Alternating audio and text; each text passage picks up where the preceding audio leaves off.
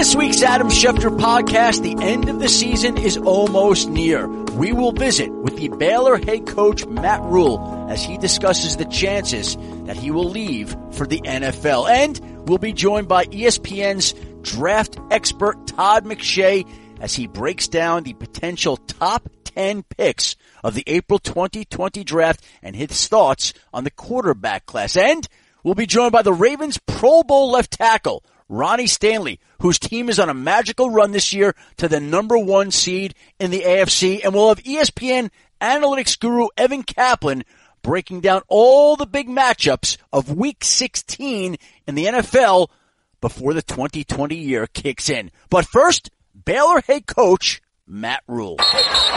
Joining us now, the head coach of Baylor, who will play Georgia in the All-State Sugar Bowl on January 1st. Matt, thank you very much for taking the time to join us today. Oh, it's my pleasure. Thank you very much for having me on. I appreciate it. Listen, back in 2015, you helped Temple gain its first top 25 ranking in 36 seasons.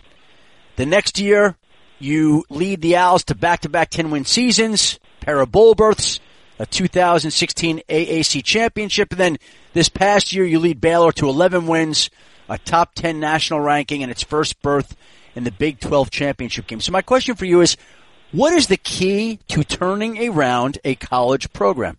Well, I think it's really pretty simple. First of all, patience, because you mentioned the good years. You know, the bad years were the first year at Temple was 2-10. The first year here was 1-11, and I think you need to have a plan, and then you have to have the patience and the discipline to stick to that plan. And part of that plan is getting the right people. I mean, college football is built on recruiting. It's built on development, and you have, really whoever has the best roster has the best chance to win. And so, to me, as you come into a program, if they're not winning, if things don't look great, it just starts with recruiting. And A, recruiting incoming players. B, recruiting the guys that are there, trying to get guys to move around and really trying to take care of the roster and build the roster, and then having the right coaching staff. And so we were able to do that at Temple. You mentioned that 2015 team. I think there were 36 or 37 guys ended up in some form of pro football from that team. Wow. And, not all NFL guys, some Canadian guys, some guys that were in the NFL for a short amount of time, but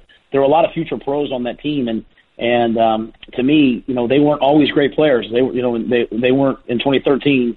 They weren't great yet, but we had to have the patience to not fire the staff, to not overreact, to just grind and eventually find a way to get there. You keep bringing up that word patience. Where does that patience come from? I remember my first year, Adam, at Temple, and we had jumped up in conference, and I came in, and I thought we were going to be good, and we weren't. And we were 0-1, then 0-2, 0-3, and it was literally one of those things where I'm sitting there every day afraid to answer my phone, afraid they're going to call me and say, hey, you're out, you're fired. It was just kind of snowballing, and I'm sitting in my office, and they say, hey, Dick Vermeil's on the phone for you. And Coach Vermeil's obviously a legend, and I had met him once, but didn't really know him real well. And I remember him saying to me, he said, hey, Matt, you're going through a tough season. I'm going to give you one piece of advice. He said, don't listen to anybody. Don't listen to the outside noise. Trust your coaches. Trust your process. Do what you think is right, and eventually you'll get there. And I took that to heart, and I said, you know what, man, we're not going to take shortcuts. We are just going to put a process in place. And that's really all I believe in. I believe, you have goals, but you have to wake up each and every day and just attack the small steps that it takes to get there. And that phone call was really transformative for me. And I said, you know what, this is what we're going to do, guys. And we eventually got there at Temple and got to Baylor, and here we are, same thing, 0-1, 0-2, 0-3. We're 0-6, 0-7. I remember telling our staff, we're not going to listen to anybody. We're not going to change what we're doing. We are going to continue to just stay very process-driven. And I think that patience probably came from that phone call, and I think it also came from the fact that eventually we won, and so I knew eventually here, in time, we would find a way to win. Was that a cold call from Dick Vermeil out of nowhere, or did you have a relationship with him? Yeah, he had come to practice once in the preseason. He was friends with one of the trustees. He maybe shook my hand and talked to me for 2 or 3 minutes. Yeah. But I didn't know him. I didn't know him at all. And he cold called me, and since then's become a friend of mine. Since then's become a guy that I trust and I believe in, and I know that because as you know, like when things are rough and when you're not winning a lot, Yeah. You don't get a ton of phone calls. You don't get a ton of people reaching out to you. And what I tell young head coaches when, guys who are in their first year of being a head coach, I always say to them, hey, call me if I can help you in any way, because there is no manual for being a head coach. There is no one to really call. There is no one to pick up. I can't pick up the phone and call Gary Patterson or Tom Herman and say, hey guys, what do you think? They have their own teams, and they're competing against me. So to have a coach like that reach out and say, hey, Matt, this is what I would do if I were you. This is what I've learned. It was unbelievably invaluable to me. Well, he was big in the Philadelphia area. I remember going back to visit Philadelphia a couple of times. There were billboards of him in town for medical services, right? Like, he's still a legend in Philadelphia, Dick Vermeil. Oh, he's an absolute legend, and he still has a strong presence there with some of his. He has his winery and vineyard out just outside of Philadelphia, and he's beloved in that city for who, not just what he did, but who he is, and Philadelphia is a great town in terms of its love for the Eagles. Jaws is you can't go anywhere.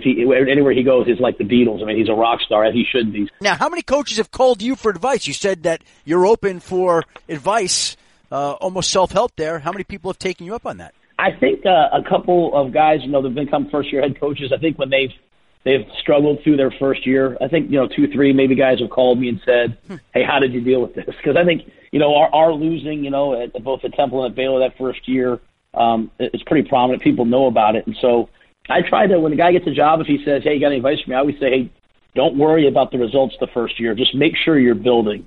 Like, don't look up at the end of the first year and have 4 or 5 wins, but not have established something." So I always say that. And so some guys do. Some guys pick up the phone and call and say, "Hey, man," because it's hard. It's easier said than done, right? It's really, really hard. And they'll say, "How did you handle that?" So, I'm very grateful to the coaches that helped me, the guys that I could pick up the phone and reach out to and say, I need advice. Dick Vermeil, Tom Coughlin being another one, just great, great men.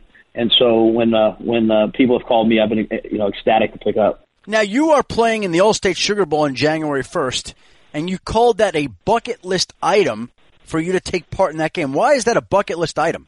Well, I'm a great lover of the game, and I love, I'm a fan. I'm one of those guys. I go home at night, and if everyone's asleep, I put on the NFL Network and watch a replay of like a game from last week. I'll watch a college football historical game from 1982, and I grew up a Penn State fan. And one of my earliest football memories, I guess I was 7 years old, was being back in Pennsylvania at my grandparents' house with the whole family watching the 1982 Sugar Bowl. Penn State, Todd Blackledge, just a great, great, great game. And so, I've never been in the SEC. I haven't been in that place where you can go to that game. So as a player, I went to the Rose Bowl. I went to the Fiesta Bowl. As a coach, I've been a couple places.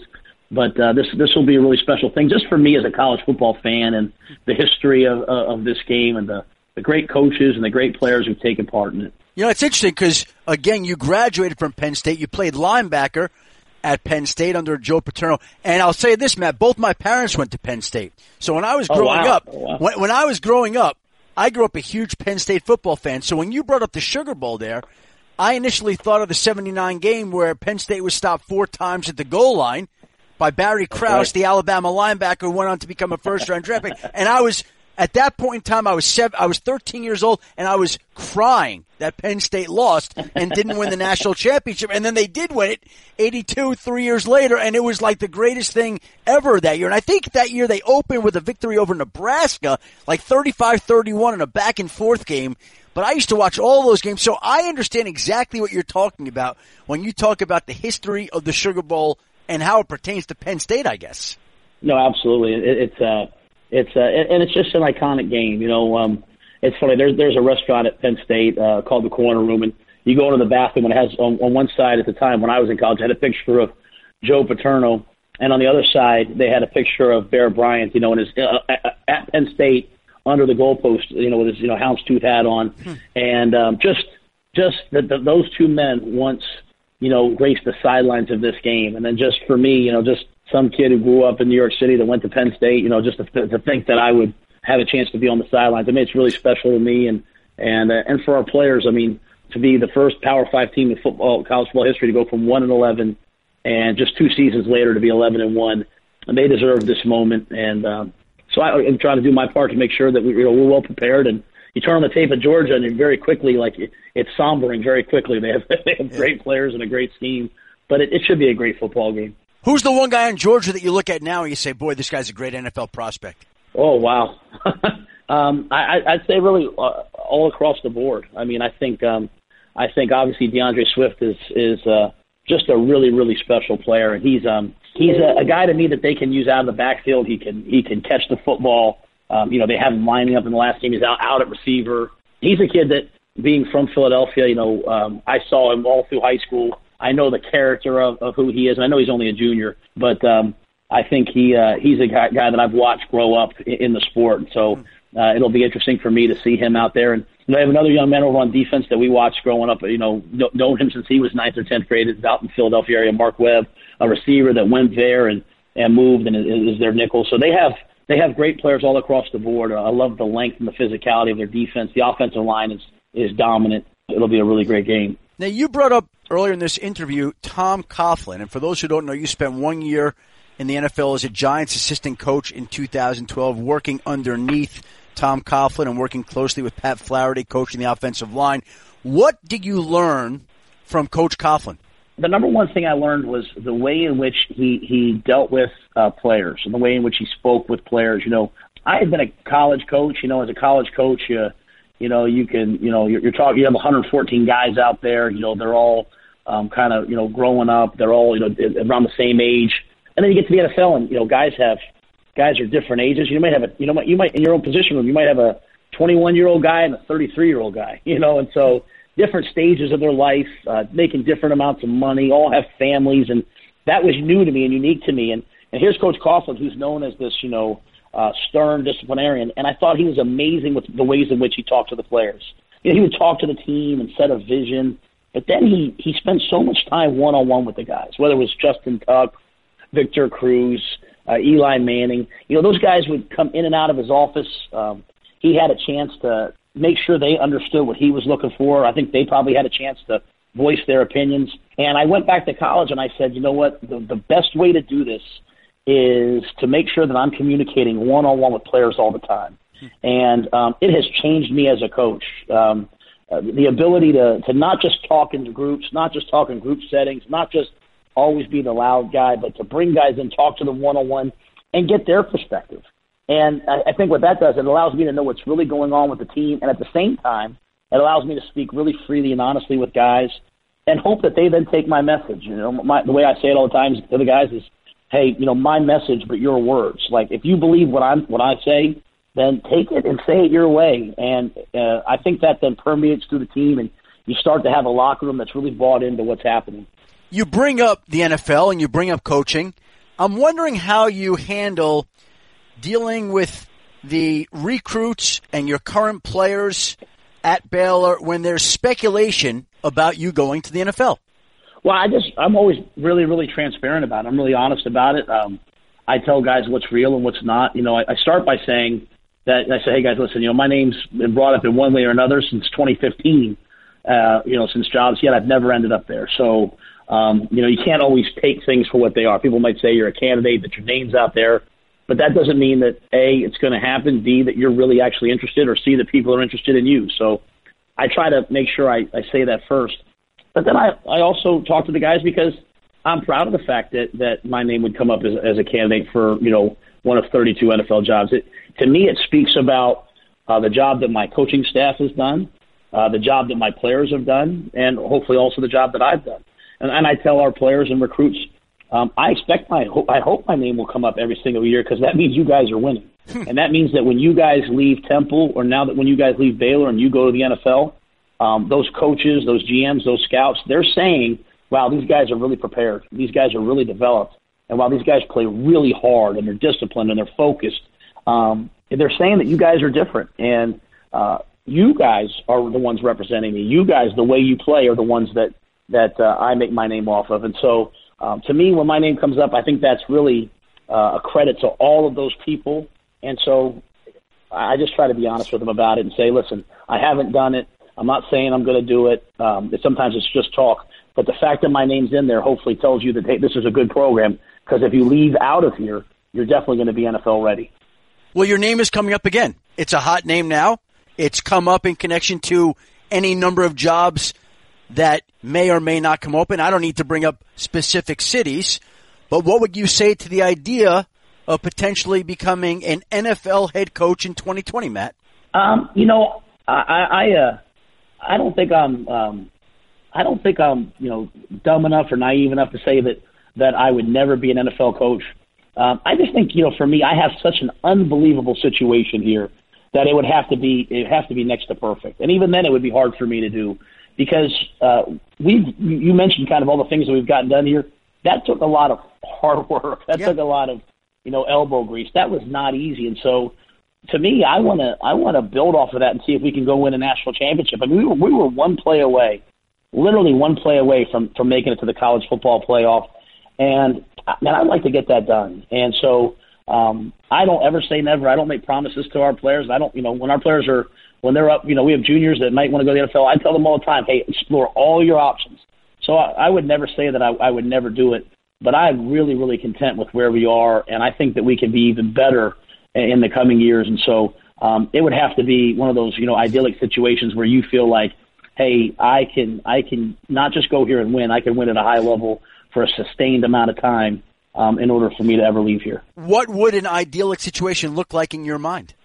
Well, I think, and I think this is from not even specifically to me, but I think for anybody that goes, I think you need to have a quarterback, and B, you need to have alignment. I think the reason why we've won at Baylor is because everyone from the players to the equipment room, to the training room, to the strength staff, to the football staff, to the personnel department, to our athletic director, all the way up to the president, everybody has the same philosophy. Everybody, we have a brand here. We say, we're the toughest, hardest working, most competitive team in the country.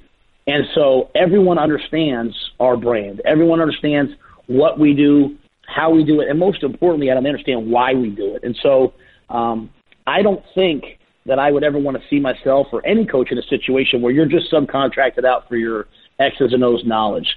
The teams that have won in college football, the Nick Sabans, the Dabo Sweeneys, the people that win in pro football, the Mike Tomlins, the Bill Belichicks, they run a complete and total program. And everybody, they have different responsibilities, but everybody's aligned to the same vision. And I think what you see when you see coaches coming in and getting fired in college and in the pros after 2 years, after a year, that just means that there's the coach was brought in for his X's and O's. He was brought in for his play calling, for how, and that to me is not a recipe for success. We've all seen how the best do it. We've seen how Belichick does it. We've seen how Saban does it. And it's a top-to-bottom comprehensive football program, not playbook, program. And so when college teams have reached out to me, I am not leaving Baylor because we have a comprehensive football program being built all the way, through every part of the athletic department.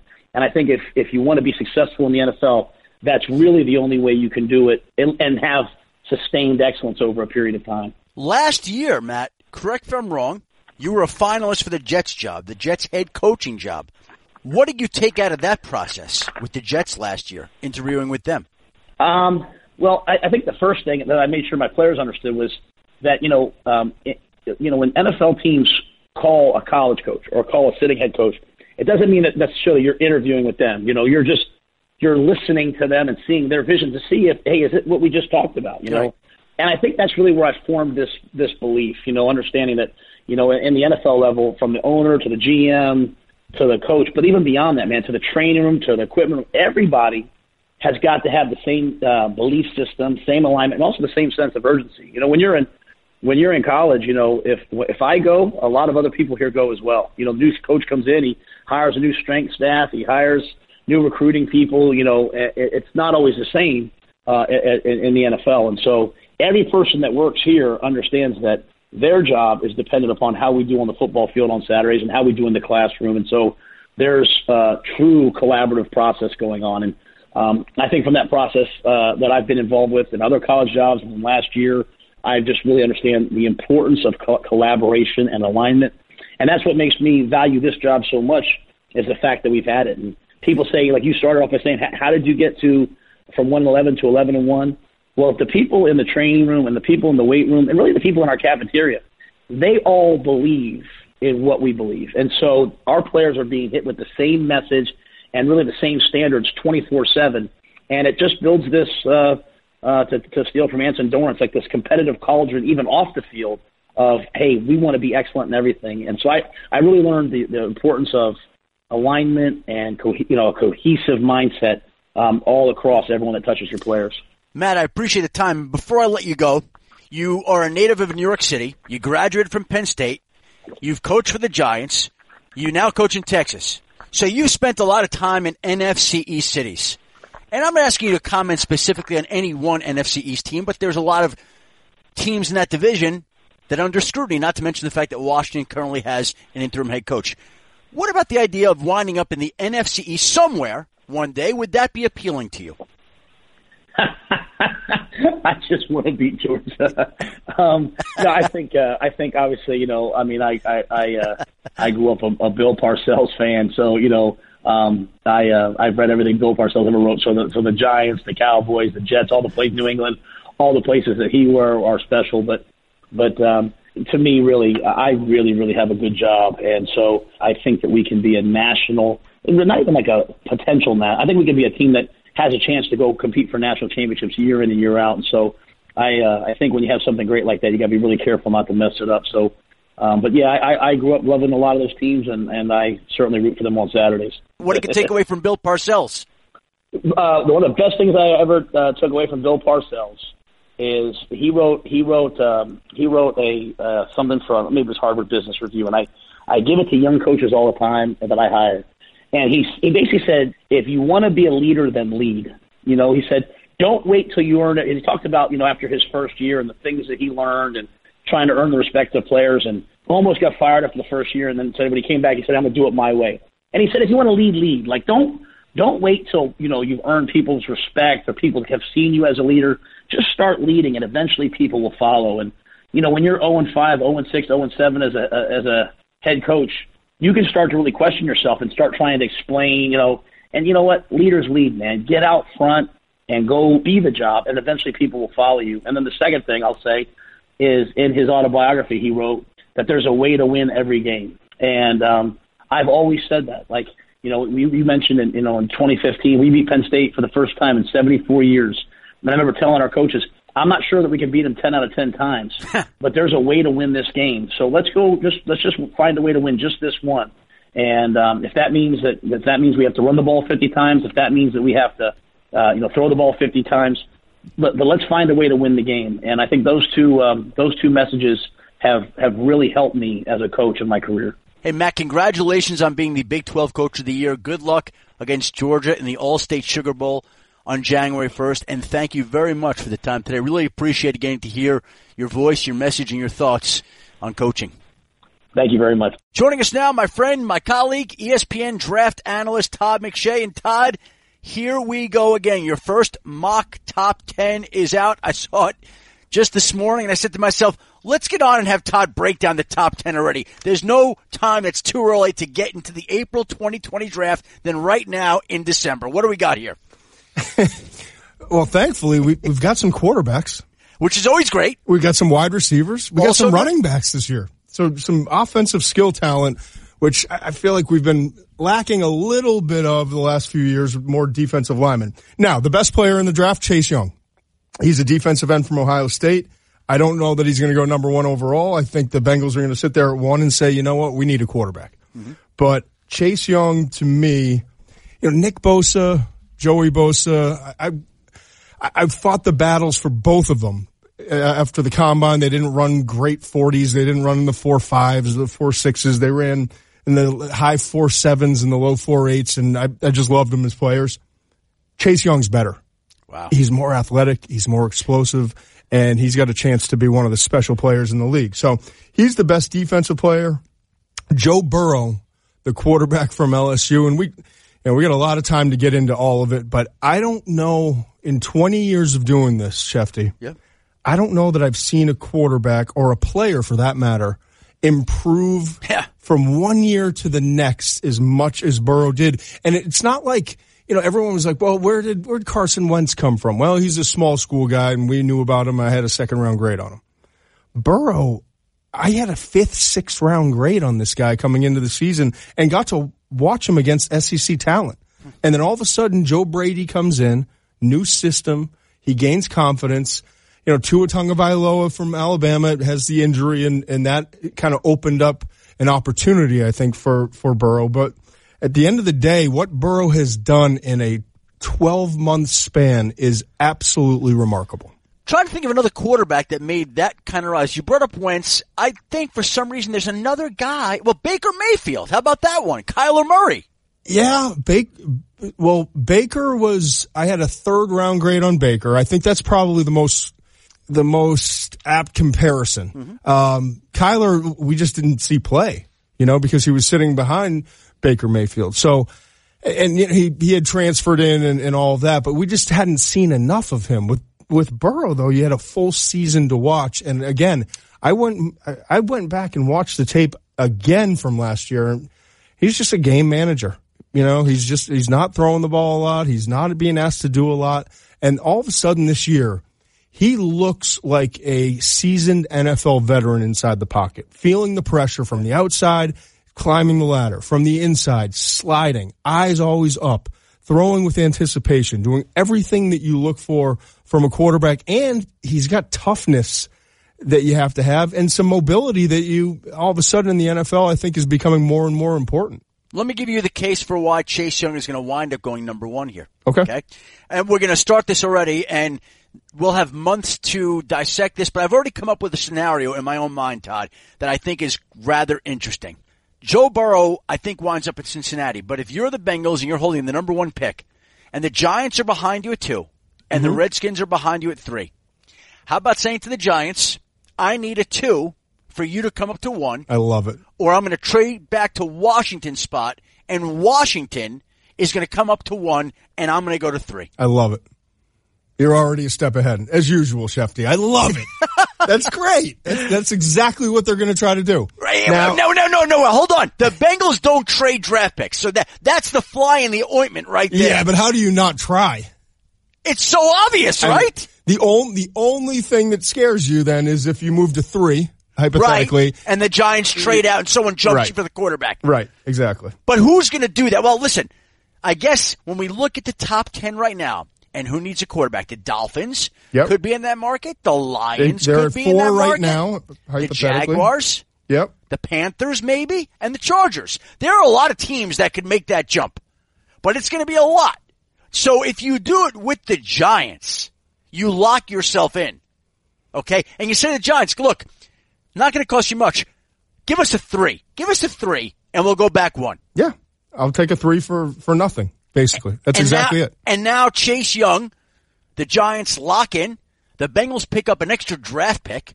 They go back to 2 and take Joe Burrow, and Chase Young goes number 1. And you know what? One GM told me about Chase Young about a week ago. He said he's the highest graded defensive player he's had since Ndamukong Suh came out of Nebraska. I've got Von Miller. I was waiting to see who you said, but Von Miller is the highest. I have a similar grade on Chase Young and Von Miller, and not since then has there been a player that high. I mean, that's how special he is. He's got a chance to be one of the elites. 13 to 15 sack a year guy, right? Yeah. Now, you brought up the quarterbacks. Give me an assessment of what you think of the quarterbacks in this draft, because we just outlined all the teams that are going to be in the market for one. Right. And it always drives, I think, the popularity of a draft, the quarterbacks. This is going to be an interesting class because you have Joe Burrow, who he's not a one-hit wonder, but only 1 year where he's playing at this high of a level. So there will be people, I'm sure, that will have some negatives. Then you got Tua Tagovailoa from Alabama, who is, I think, the best quarterback in the class when he's healthy, but he's had 2 ankle injuries. He's had a knee injury, and now he won't be able to walk, I'm told, for about 2.5 months from now because of the hip injury. I was standing 10 yards away from him. I thought he just broke his nose, man. Wow. And I didn't realize until the trainers picked him up and he couldn't move, and his leg was shorter than the other leg, and it was so clear what happened that it was something that severe. And he's a special guy, and he's young, and he can recover from it. And they're saying that the surgery went really well and that he's going to be at full strength. But he's a little bit like Drew Brees. If obviously Drew Brees is a hot topic right now, coming off of the touchdown record that he had in the Monday Night Football game. But when you study Drew Brees, everything's twitchy. It's quick. His feet are tied to his eyes, and he's always moving in the pocket, and it's like boom, boom, boom, boom. And that's the way that Tua plays the game. If he loses that, he's not going to be the same player. So that's I think the biggest wild card in this entire draft is Tua's health, and we're not going to find out until probably March at some point where he's headed, not necessarily exactly what he's going to be and what the long term is. And I've had teams tell me that they believe, and it doesn't mean it's right, but they believe that the risk of re-injury is there. Now, I don't know how to quantify that, but there is a risk for re-injuring that. I've heard the same exact thing. And so that could factor into his stock. So now look, so we've got the draft figured out, right? We got the Bengals trading back 1 or 2 slots. We've got medical questions about Tua Tagovailoa. And so we're going to just see how this all unfolds. And now you were there when Tua goes down. What was it like just being there 10 yards from it, Todd? Like, what do you remember about that day? I actually remember talking to my producer, Josh Hoffman, in between, it was a commercial break, saying, all right, Tua's got to be out of the game. There's no way they're bringing him back in. Yep. And then he comes back on the field. And decisions are made, and Nick Saban has made a lot better decisions his entire life than I have. So it is what it is at this point. But I remember then standing in the end zone on the play where he was injured and watching 2 defenders converge on Tua, and just having that, it was a sinking feeling because the way he went down. And then I went running over, and that was about 5-7 yards away from the trainers, and I just saw blood coming down, and the trainers were putting on their gloves, and they were doing everything that you would think for a bloody nose or some kind of cut, because they had to have the gloves on. And so I'm thinking, all right, you know what? Worst case, he's got a broken nose, and he's going to be fine, and that's, get him out of the game, and he's safe. And then they stand him up. And then I remember they cart him off the field, and all of a sudden I go to talk to, who was it? Joe Moorhead, the coach from Mississippi State, at halftime, and because it happened right before the half. I went to go talk to him as he was coming out, and I had about 10 people accost me and basically push me out of the tunnel, physically, out of the tunnel.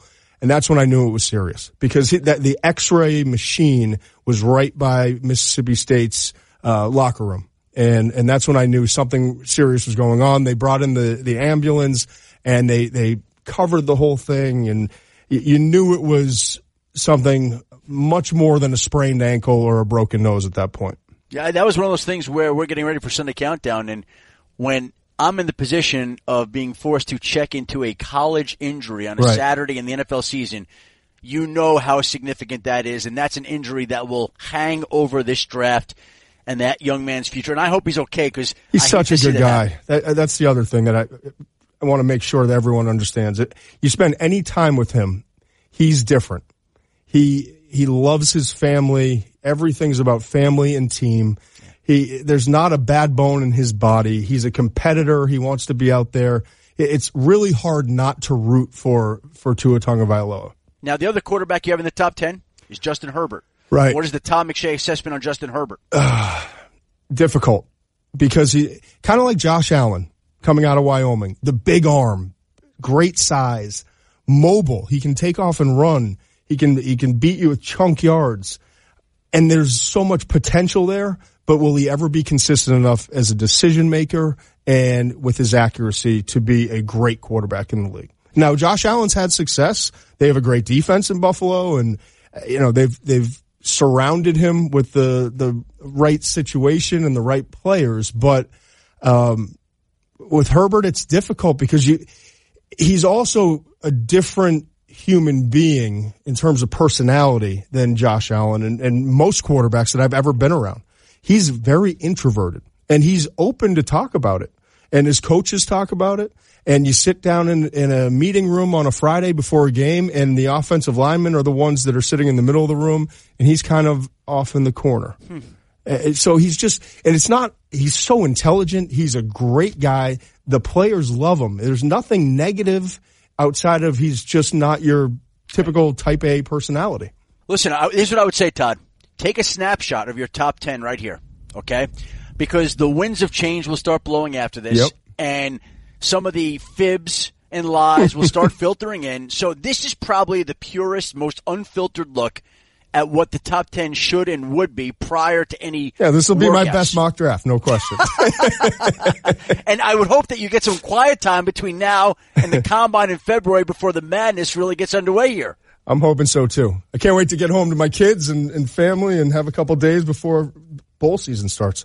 Hey, Todd, happy holidays, happy New Year to you and your family. I appreciate the time and the insights today, and I look forward to all these moves unfolding as we follow the draft coming up. Same to you, Schefter. I'll talk to you soon. Thanks so much, Todd. All right, brother. Joining us now, the Ravens starting left tackle, Pro Bowl left tackle. How does that sound to you, Ronnie, for the first time?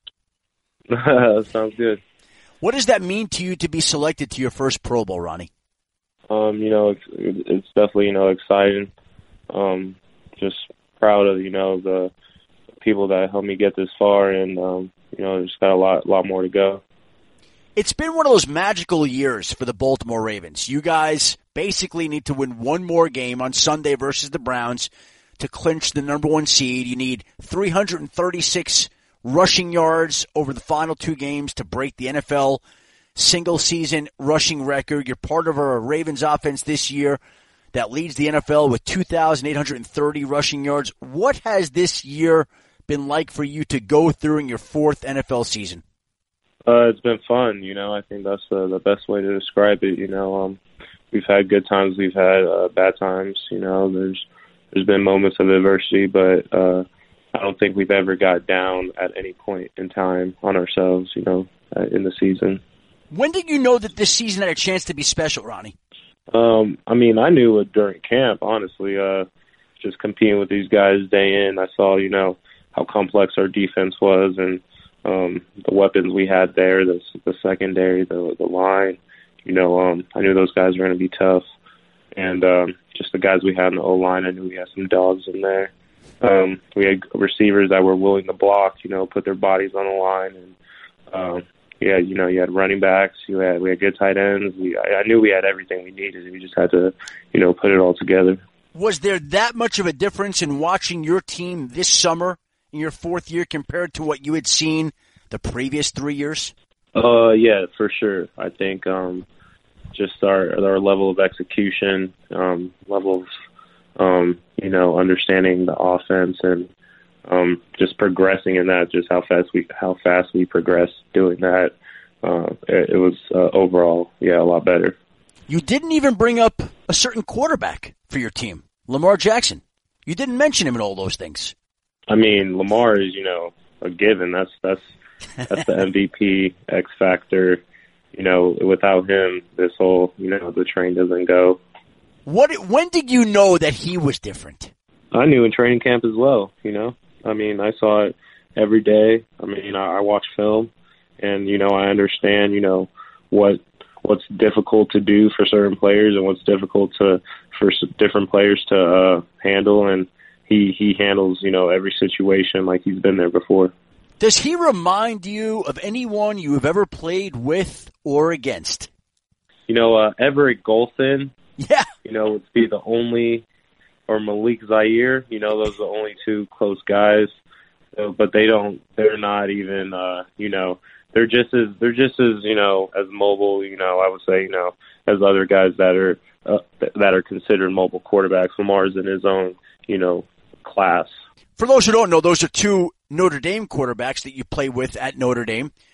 And what elevates Lamar into something that other quarterbacks are not? That he runs faster than most of the DBs on every team, and he can throw accurate balls at his will. And only time he really messes up is because he did something wrong, and he knows what he does wrong, and he goes and he fixes it. And he's mature in a way that he doesn't feel like he's ever made it. He's always trying to get better. And, all those things in combination, is hard to find.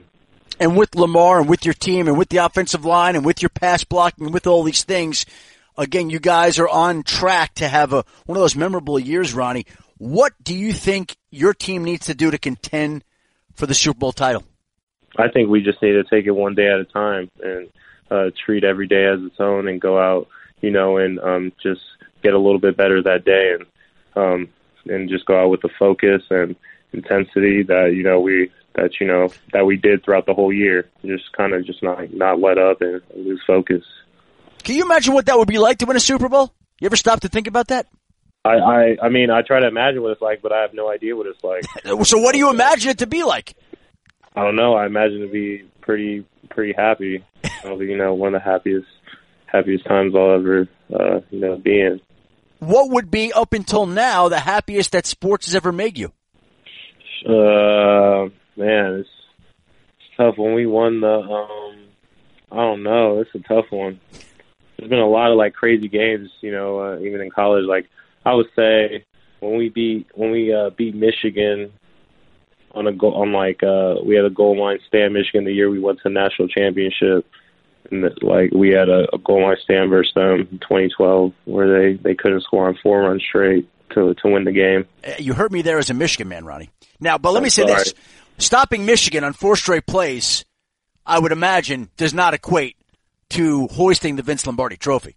No, exactly. So I really have nothing, to really compare it to. So I have no idea what that feeling would be like, but that's what I'm trying to get to. And for those who don't know, you also have taken in a couple of rescue dogs, Lola and Rico. What kind of joy do you get out of having 2 rescue dogs? Oh, I have, great joy. I come home, they're excited to see me. I'm excited to see them, and sometimes, you just get reminded, the life they lived and the life you're trying to give them. And, I try to help animals, just in general, all around. I'm an advocate, for that. So, yeah, it's been great. The other thing that I got on my Ronnie Stanley scouting report is that you love to travel, that you've traveled to a great many places, like Japan. What has been your most memorable trip, and where would you still like to go, Ronnie? Yeah, I would say Japan's definitely the most memorable trip, just because of all the history, the sights, the food, the culture. It's really, a lot to take in. You really need to spend a month there to really take everything in. How long were you there for? I was there for 10 days. And just sightseeing, touring, vacationing? Yeah, went to a couple cities, went to different, temples and different, sites, and there's so much historical, monuments there that they've kept in, great condition, and it's crazy how good a condition the monuments are there, and they don't allow you to take pictures, but they're in pristine condition, it looks like people could still be living there, and it's crazy, so there's so much there, so it's a lot. It's really a lot. And where is still left on your itinerary to get to that you really want to go to? I'm still trying to get to Italy, Greece, those places in Europe I really haven't been to. So that's probably, someplace, and then, probably Brazil. Yeah. You've never been to Europe at all, Ronnie? I've been to London, I've been to Russia, but I haven't been to I really want to go to Italy, France, for their food. Yeah, I was going to say to you, let me say this. As a guy who's been to Italy a couple of times in my life, a few times, it's the best. And the food, when you go there and you're eating food there, you wonder how you could wind up coming home and eat what we eat on a regular basis. You got to message me the food spots then. Oh. So I know. Oh, you tell me when you're going. I will send you to a couple of places. I've sent a bunch of places. I've sent a bunch of people to this one restaurant in Rome. And it is, I'm going to tell it to you right now. How about that? I'm looking it up on my phone because every time somebody's going to Rome, there's this place right by the embassy's Ambasciata di Abruzzo, which is on Via Pietro Ticini, I think, if I'm saying it correctly. And it is an unbelievable place. You sit down, you don't order anything. They just keep bringing. Actually, you may order what kind of pasta you like, and then they just bring out bowls and plates of food and meats and pastas, and you kind of roll out of there. And it's every place you go in Italy is like that. It's an incredible place to go. You need to go there. Yeah, sounds great. Yeah, you definitely got to text me that name. So, because I'm probably going to go this off season. So yeah, I need to need to get some good recommendations. Now, let me ask you this. What would happen if you advanced to the Super Bowl and you couldn't play in your first Pro Bowl? How hard would that be? I mean, I wouldn't be worried, honestly. I would be probably more happy that I'm playing in the Super Bowl. You know, that's the goal we're all set out for. And, you know, we had a bunch of guys make the Pro Bowl this year. I mean, but we really don't want to be in it, honestly. I am told 12 players made the Pro Bowl for you. Yeah. And that's a record. Yeah, most in history, they said. Will that put more pressure on this team going forward? I mean, probably like in the media standpoint, but for us, we're not worried about that. We're just going out and playing ball.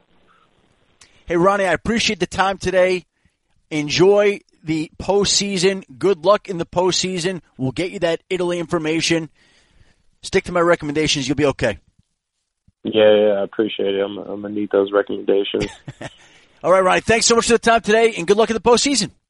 Thank you. I appreciate it. There's Ravens Pro Bowl tackle Ronnie Stanley. Before we get to ESPN analytics guru Evan Kaplan, first a word from Vivid Seats. We all love a night out, whether it's seeing our favorite band in person or being there in the crowd to cheer on our favorite team. With the Vivid Seats Rewards loyalty program, you can attend a concert or show of your choice and earn credit towards your next live event. Vivid Seats is the top source for tickets for all the live events you want to go to. You can sort by price or look for seats in the section and row of your choice, all in the Vivid Seats app. To make things even better, Vivid Seats now has a loyalty program that allows fans to earn credit back. All you need to do is use the Vivid Seats app to purchase tickets and start earning today. Go to the App Store or Google Play and download the Vivid Seats app. Fans are automatically enrolled in the Vivid Seats Rewards loyalty program. Every purchase is backed by a 100% buyer guarantee. From the biggest concerts and games to the hottest theater shows and more, Vivid Seats has it all. Download the app and join the Vivid Seats Rewards loyalty program today. Make a memory that lasts a lifetime and let the Vivid Seats app help you get to your favorite live event. Enter promo code ESPN25 for 10% off your next order. That's promo code ESPN25 for 10% off. Cap hit. Joining us now, my friend, the ESPN analytics guru, Evan Kaplan. Evan, happy holidays, happy New Year to you and your family. Appreciate the time today. And as we get ready to head into week 16, there are, as usual, some outstanding storylines. And I think the biggest this week is the battle for the NFC East title in Philadelphia between the Cowboys and the Eagles. What do we got there? I would agree, Adam, and certainly happy holidays to you and yours as well. It's a fun time of year when you mix the holidays with football and a lot of great games going on. So NFC East pretty much on the line this week, as you said, in Philadelphia. If the Cowboys win, it's over. They win the division. If the Eagles win, there's still a slight chance for the Cowboys, but Philadelphia would certainly have a leg up going into Week 17. And you look at the Cowboys in divisional games this season, 4-0. Dak Prescott has been the best quarterback in football in divisional games. He's gotten the better of Carson Wentz in their career matchups. And I think last week is kind of a perfect example of where these teams are and what their ceiling can be. I think you saw the Cowboys at home against the Rams really put it all together. They got the running game going, 2 running backs over 100 yards, and Ezekiel Elliott and Tony Pollard. And then the Eagles, Carson Wentz was great late in the game. You can't take anything away from him. But they struggled against the Redskins team. And I think on paper, the Cowboys are the better team, but the big variable is that they have to go on the road to Philadelphia, which is a tough place to play. And I think it's going to be a great scene down there in Philly on Sunday, and I'm looking forward to seeing how it plays out. Who do you trust more? Ooh, that's tough. I think all week people have been saying Carson Wentz. I think I'm going to go with Dak Prescott. I am. I think that his performance in these divisional games. Wow. It sounds like you would lean Wentz. Well, here's the thing. I think Dallas has better players. Certainly. They have 15 Pro Bowl. They have 15 former Pro Bowlers. It's the most of any team in the NFL. Okay, so right there, Dallas advantage. Right. But I don't trust them. I don't trust the Eagles either. No, sure. Okay, I don't trust either of these teams right now to string together a solid 60 minutes. Somehow they have continually disappointed throughout the course of the season.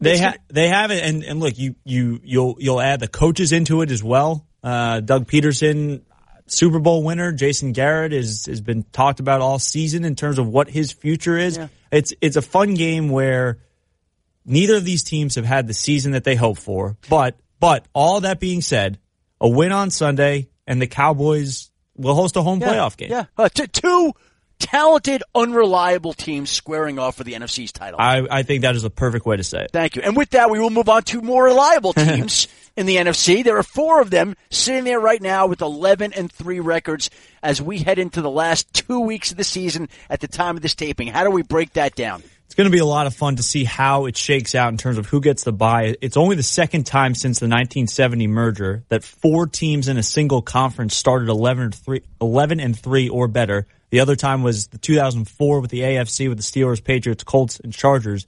And this is a fascinating thing to me. So if you look at, as you said, the playoff picture, as we tape this now, heading into Week 16, the 49ers are in a wild card spot. They are the 5 seed.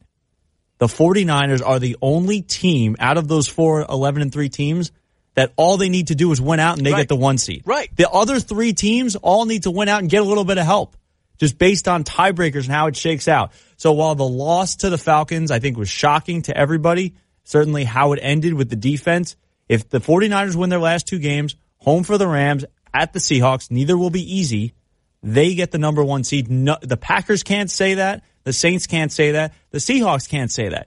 If any of those teams win their last 2, they would need a combination of one of the other teams to lose a game. So I just found that interesting. As you're looking at the playoff picture, if you're a 49ers fan, win the last 2, the road goes through Levi Stadium. 2 wins for the 49ers against the Rams and at Seattle. I mean, winnable games. Very winnable. But losable games also. And Seattle plays better on the road than it does at home, by the way. It's interesting. They finished the season 7-1 on the road this season. They're done with their road games. They got more losses at home. I don't know. Look, after Monday night's performance, I might trust the Saints out of these 4 teams. Well, I think I've trusted the Saints all along, to be honest with you, despite the fact that they lost at home to the 49ers and surrendered a 40-burger in that game. But saying that, I will say this to you. I remember standing on the sidelines in Seattle for the Monday night game against Minnesota and thinking, I do not know how quarterbacks and opposing offenses function in an environment that noisy. It is unbelievable. Right. It is. You cannot hear the person next to you, right? Sure, I totally agree. And if you exclude the 49ers, which they have been great at home, I don't know that we would think of Levi Stadium as a historical home field advantage, though. Think about the other 3 teams vying for that 1 spot and a bye. Packers, Lambeau Field, historic venue. As you just said, Seattle. The Saints in the Superdome, who their only home loss in the playoffs with Peyton and Breeze was with the missed pass interference call last year. So that it adds another wrinkle into which one of these teams gets the 1 seed and then the other who gets a bye as well. And by the way, Monday Night Countdown this year went to Green Bay. It went to Seattle. It went to New Orleans. And Green Bay is historic, iconic. Right. Love going there as much as I love going to any stadium in the country. But the noise levels and the intimidation factor of being in Seattle and New Orleans, I think, are as difficult of places to play as there are in the NFL. Right. No, I would agree. And I wonder if that has something to do with why Seattle is so good on the road. They play in front of such a great home crowd that nothing phases them. I mean, the stadium they play in front of is so loud anyway, and it's certainly Russell Wilson. I think these NFC playoffs have a chance to be as exciting as we've seen in a while with how strong the top of the conference is. Don't forget about the Vikings, who are 10-4.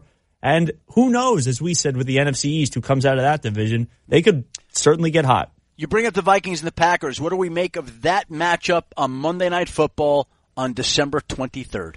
Fun game where both teams have a chance to clinch something. The Vikings can clinch a playoff berth with a win. The Packers can clinch the division with a win. And even though the Packers are only 1 game ahead of the Vikings, it's going to be tough for Minnesota to win the division based on their record within the NFC North this year. For the Vikings to win the division, they would have to beat the Packers in that game and then win in Week 17 and have Green Bay lose. So uphill battle for the Vikings. And then you look at the quarterbacks, and we will keep talking about Kirk Cousins in these games, but this is one where look, he's 0-8 on Monday Night Football. I knew you were going there. But that doesn't tell the whole story. And I think a lot of times we've talked about on this show about quarterback win-loss being deceiving at times, and certainly on other shows people have talked about it, and I agree with it at times. And this is one case where Kirk Cousins played well in that game in Seattle, especially when you account for the noise factor and the fact that he didn't have Adam Thielen in that game. So while he gets a loss in that game, I think he played well, and he's played well in some of these spots all year. Prime time, bringing the Vikings back in the fourth quarter, but now he gets another chance against Aaron Rodgers, who has not lost on Monday Night Football if you go back to since 2014. Now we've brought up the 49ers, Seahawks, Saints, Packers, Vikings, Cowboys, Eagles. We have not brought up any AFC teams at all. There's a big game this weekend, Saturday night. The Bills at the Patriots. Great AFC East matchup. How do you size up that game, Evan? This is one of the games I'm looking forward to, maybe outside of the Eagles-Cowboys the most in Week 16, just because of all the storylines coming in. You've got a Bills team that's won 10 games for the first time in 20 years, and they're taking that really tough defense against the Patriots offense that just hasn't been able to get it going. But history is against Buffalo.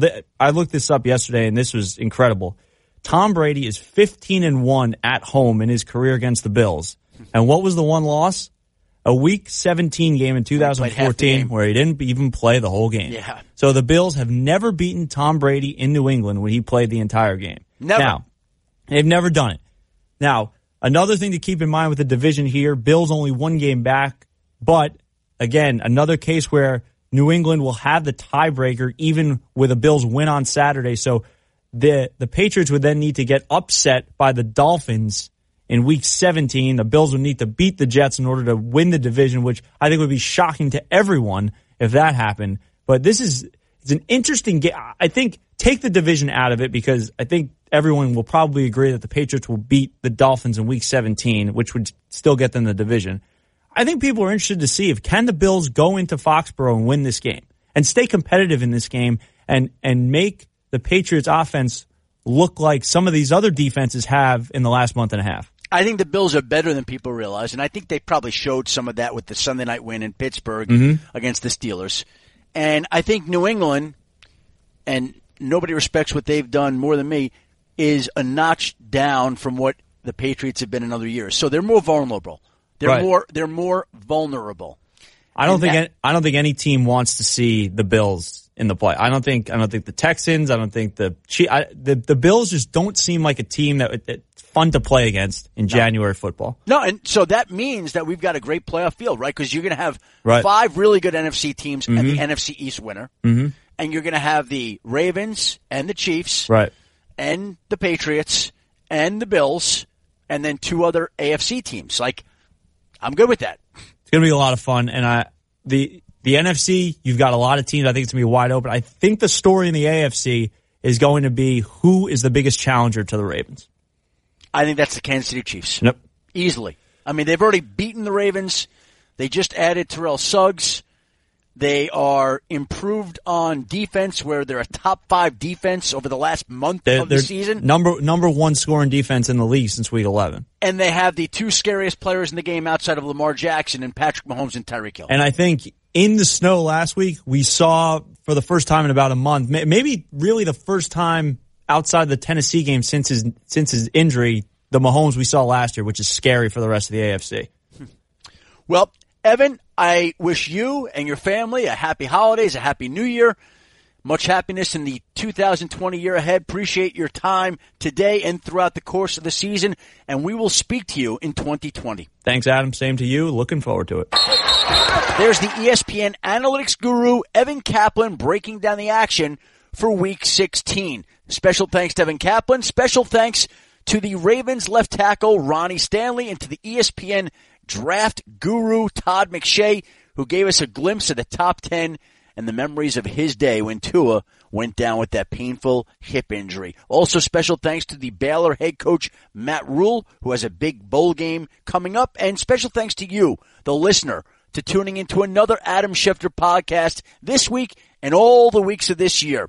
We'll be off for a couple of weeks, back in the new year, January 2020. Until then, wishing you and yours a very happy holidays and happy New Year.